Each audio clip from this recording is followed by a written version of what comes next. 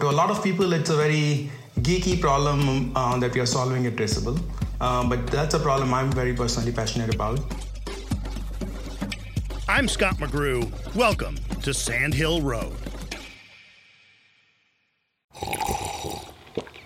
That's not just the sound of that first sip of Morning Joe. It's the sound of someone shopping for a car on Carvana from the comfort of home. That's a good blend. It's time to take it easy, like answering some easy questions to get pre-qualified for a car in minutes.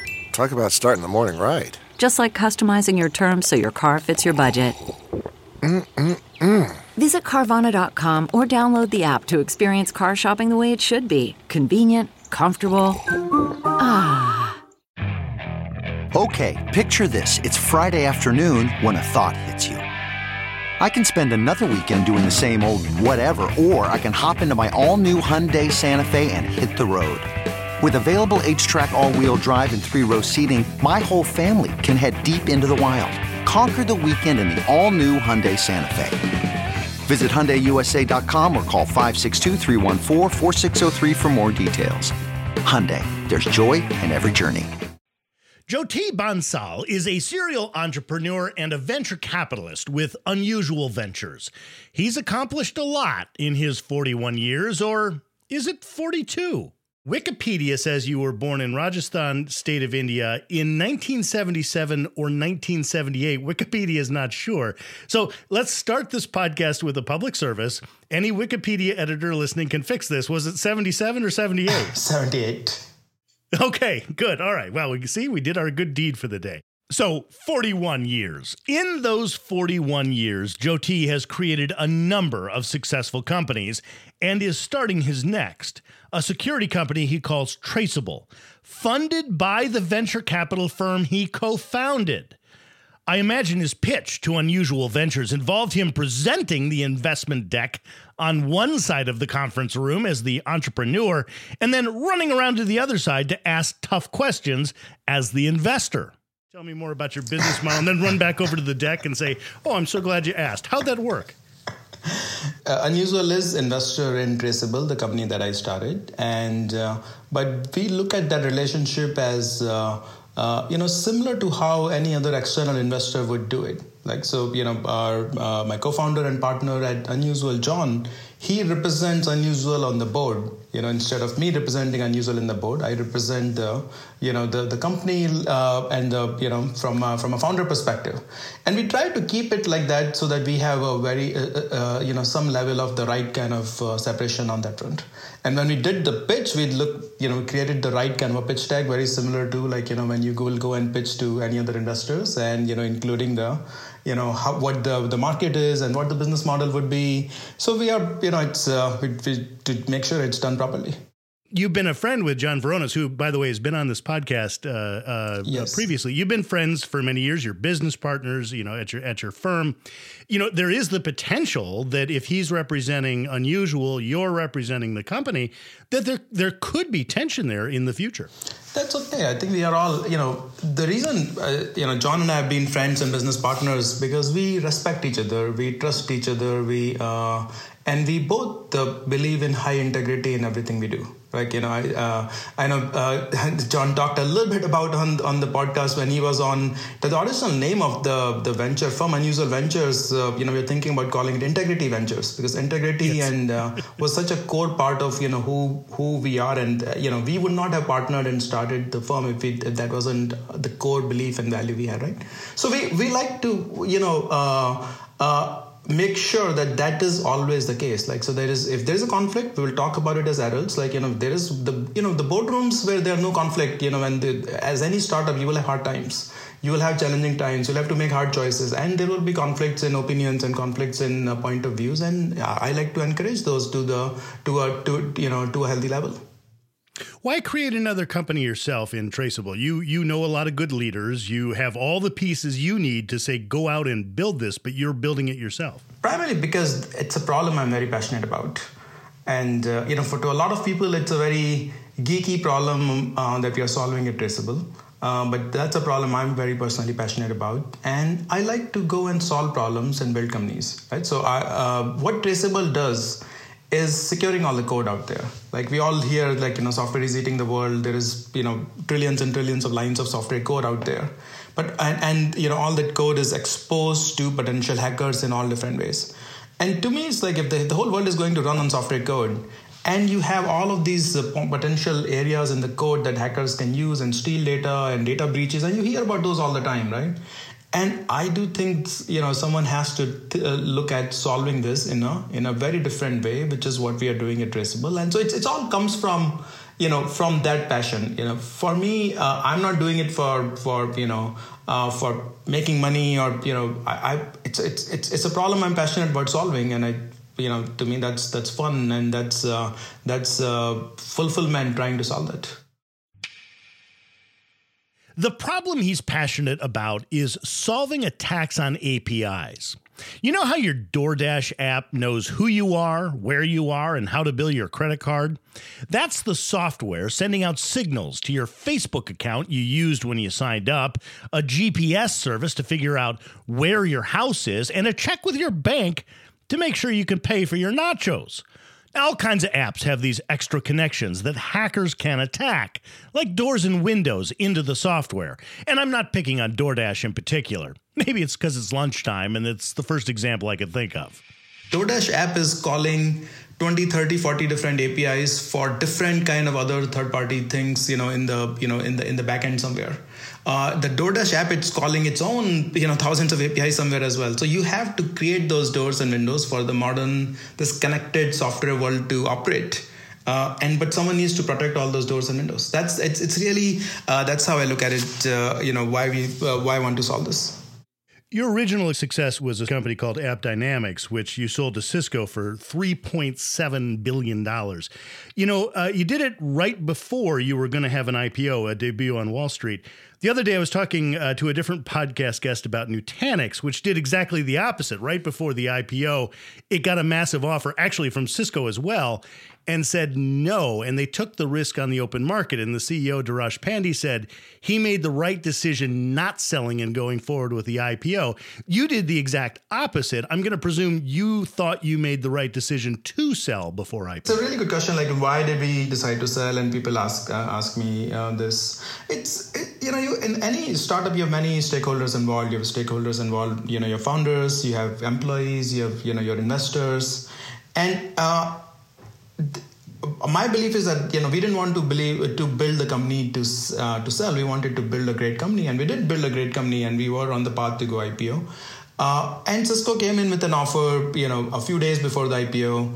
We said no to the first offer, and then they came with a second offer, and we said no to, and they came with a third offer. And at some point, for all the stakeholders involved, that was the right thing. The thing that I take a lot of pride in there is we had a lot of employees who worked in AppDynamics, and who put a lot of years and years of blood, sweat, and energy into AppDynamics. That about 400 of them made more than $1 million. And to me that was also an important factor. If Cisco is paying us a price that's a very healthy, attractive price. We have all of these employees where it's going to be a life-changing event for them, and that was definitely a factor in how we thought about do we sell or not. It's never an easy decision. I'll tell you like this. Many people assume $3.7 billion. That's amazing. That would have been Cisco came knocking on your door and you guys would be all jumping to take it. And that it wasn't the case. We had and everything happened really fast. But those 4 or 5 days of board meetings to discussions to debates, and it was never easy like these. But at some point, when I look back, I look at we were able to make such a massive impact on the lives of so many of our employees there. And that, by reducing some of the risk on what would happen in future. And I do think that was the right thing for us to do. Worried about letting someone else pick out the perfect avocado for your perfect impress them on the third date guacamole? Well, good thing Instacart shoppers are as picky as you are. They find ripe avocados like it's their guac on the line. They are milk expiration date detectives. They bag eggs like the 12 precious pieces of cargo they are. So let Instacart shoppers overthink your groceries so that you can overthink what you'll wear on that third date. Download the Instacart app today to get free delivery on your first 3 orders, while supplies last. Minimum $10 per order. Additional terms apply. The comfort of your favorite seat is now your comfy car selling command center, thanks to Carvana. It doesn't get any better than this. Your favorite seat's the best spot in the house. Make it even better by entering your license plate or VIN and getting a real offer in minutes. There really is no place like home. And speaking of home, Carvana will pick up your car from yours after you finalize your offer. Visit Carvana.com or download the app and sell your car from your comfy place. That's not just the sound of that first sip of Morning Joe. It's the sound of someone shopping for a car on Carvana from the comfort of home. That's a good blend. It's time to take it easy, like answering some easy questions to get pre-qualified for a car in minutes. Talk about starting the morning right. Just like customizing your terms so your car fits your budget. Visit Carvana.com or download the app to experience car shopping the way it should be. Convenient, comfortable. So I want to circle back to this idea of the amount of wealth that you have created here in America. But I want to ask first, you built AppDynamics during the recession of 2008, 2009. You're building another company during what we presume will be a recession. It's not official yet, but I mean, you know, look at the writing on the wall. Are there any similarities? Some similarities. You know, I think recessions are not a bad time to build companies. If you look at most companies, to build a really good company, you know, say a multi-billion-dollar platform company in any kind, it takes somewhere in the 8 to 10 years at least, most likely more. And if you look at, like, you know, how the frequency of recessions, you know, they happen somewhere in that kind of frequency anyway. So it's hard to build a company and not go through a recession at some point, either early in your journey or midpoint of your journey or later in the journey. Just statistically, at some point, you're going to run into it. And I look at, like, the real strong companies and real good companies come out stronger from it. You know, and the weak companies, you know, who don't have the right culture, who don't have the right focus, who don't have the right kind of the core elements, they don't survive through it. So, you know, AppDynamics was a bit scary one, because I started in 2008 and the big Lehman Brothers crash and all happened just a few months after, and it was a hard time. Like, you had the Sequoia memo of, like, you know, no more funding and all of those kind of things happening, and so it was a hard time. But what happened to us, that it really forced us to focus on a few things, which is that really build the best product in the market. And if we can do that, you know, a product that people care about, and obsess with customers getting very successful with it, create this kind of a sort of a passionate culture inside the company, that people are not just jumping on to the next thing. They are passionate about the company, about the mission. If we do these things, you know, that will take us through the recession. And that became the core culture of AppDynamics. And that, to me, I feel like, you know, that recession was a great thing, that it forced us to do it. And for me, as a first-time founder, you know, it forced me to, like, adapt and adjust, to go through it. So now when I build Traceable is my third company, by the way. After AppDynamics, I started a second company, Harness, that I also run, which is doing extremely well. And, you know, I've tried to bring in a similar culture over there. And, you know, as I build Traceable, I, you know, bring the similar culture at Traceable as well. I realize you have a passion for what you're doing, and I realize you have employees that you want to make sure are successful. But a third company, after one of them sold for $3.7 billion, et cetera, the risk for you is quite low. First of all, it's perfectly acceptable in Silicon Valley to fail. Secondly, you did not mortgage your house on this. Is there any worry on your part that you can't be as passionate about company number 3 as you were company number 1? Not at all. You know, I would not have started if I had that worry. And I've thought, you know, long and hard about that question, because that is the most important question for me. To me, I look at it, it's like, you know, the number one commitment I have is to my team, my employees. You know, I might be like, you know, say if my company number 3 doesn't succeed, it won't really make a financial difference to me. But the team that I'm hiring and the people that work for my company number 2 or company number 3, it makes a big difference for them. It's life-changing for them. And I take it very seriously. So I want to make sure that my passion, my commitment would never be any lower than, you know, than what I did in my company number 1, because I have, it's my responsibility. I make a promise to them to bring all of their passion and energy to build this with me. And that responsibility drives the passion and commitment. You mentioned that many of the people at AppDynamics then became millionaires. You were born in India. You came to America on an H-1B visa. You have created literally billions and billions of dollars of wealth for the United States economy since then. It's got to frustrate you a little bit when politicians, and I might be thinking of one specifically, can't see that H-1B visas create American wealth. Yeah, I think it's a really short-sighted political argument. It's, if you look at just from a rational economic approach to this, if you can get the best engineers and technologists and scientists to come to your country, why would you ever stop it? Like, any country in the world should welcome it and allow it. It's really, you are getting such a big advantage that these people are coming in, and now you have such a high probability that the next set of technology companies and innovations and valuable things will happen in your country. So by stopping, H-1B, or by discouraging people to come in here and study in American universities and work here, or have that kind of American dream of moving here, if you discourage that, you are really hurting the long-term innovation engine in America. It's sad and unfortunate. Also this argument of okay, we are in a recession right now, so there is unemployment. Or because there's unemployment, we should not bring anyone. That is also a very fake argument, in my opinion. Companies who are not hiring, they will not hire because there is downturn and companies are slowing down on hiring. So H-1B or not, they're not going to really hire. And it's when I came into the country, it was in 2000, and it was actually another recession. So I don't know if it's I came here in 2000, and it was kind of the same kind of thing. It was right after the dot-com crash. And someone could have argued why do you need someone on H-1B when we had just dot-com crash and there are unemployed people?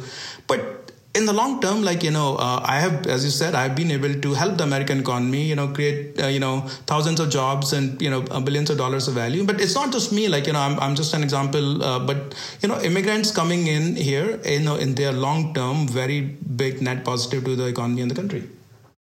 I've always thought of it as like a playground game where, we're going to have a soccer game. So I get a pick out of the kids, then you get a pick, and then I get a pick. Except when you're the United States, you get the first 20 picks. And your soccer team is going to be better than everyone else's. It's just, that's so simple to understand. That's so simple to understand. And that's exactly how I think of it also. And so it's, to me, it just seems like, just stupid that we have the America is the only country in the world that has that opportunity, and we are trying to kill it. Yes, you came on an H-1B visa. You were successful with that. You wanted to start your own company. But of course, an H-1B visa immigrant can't work for himself. He or she has to work for a company. And we're seeing that disaster as some companies lay off, and now we have immigrants who have to leave our country simply because they don't have the employment on their H-1B visa.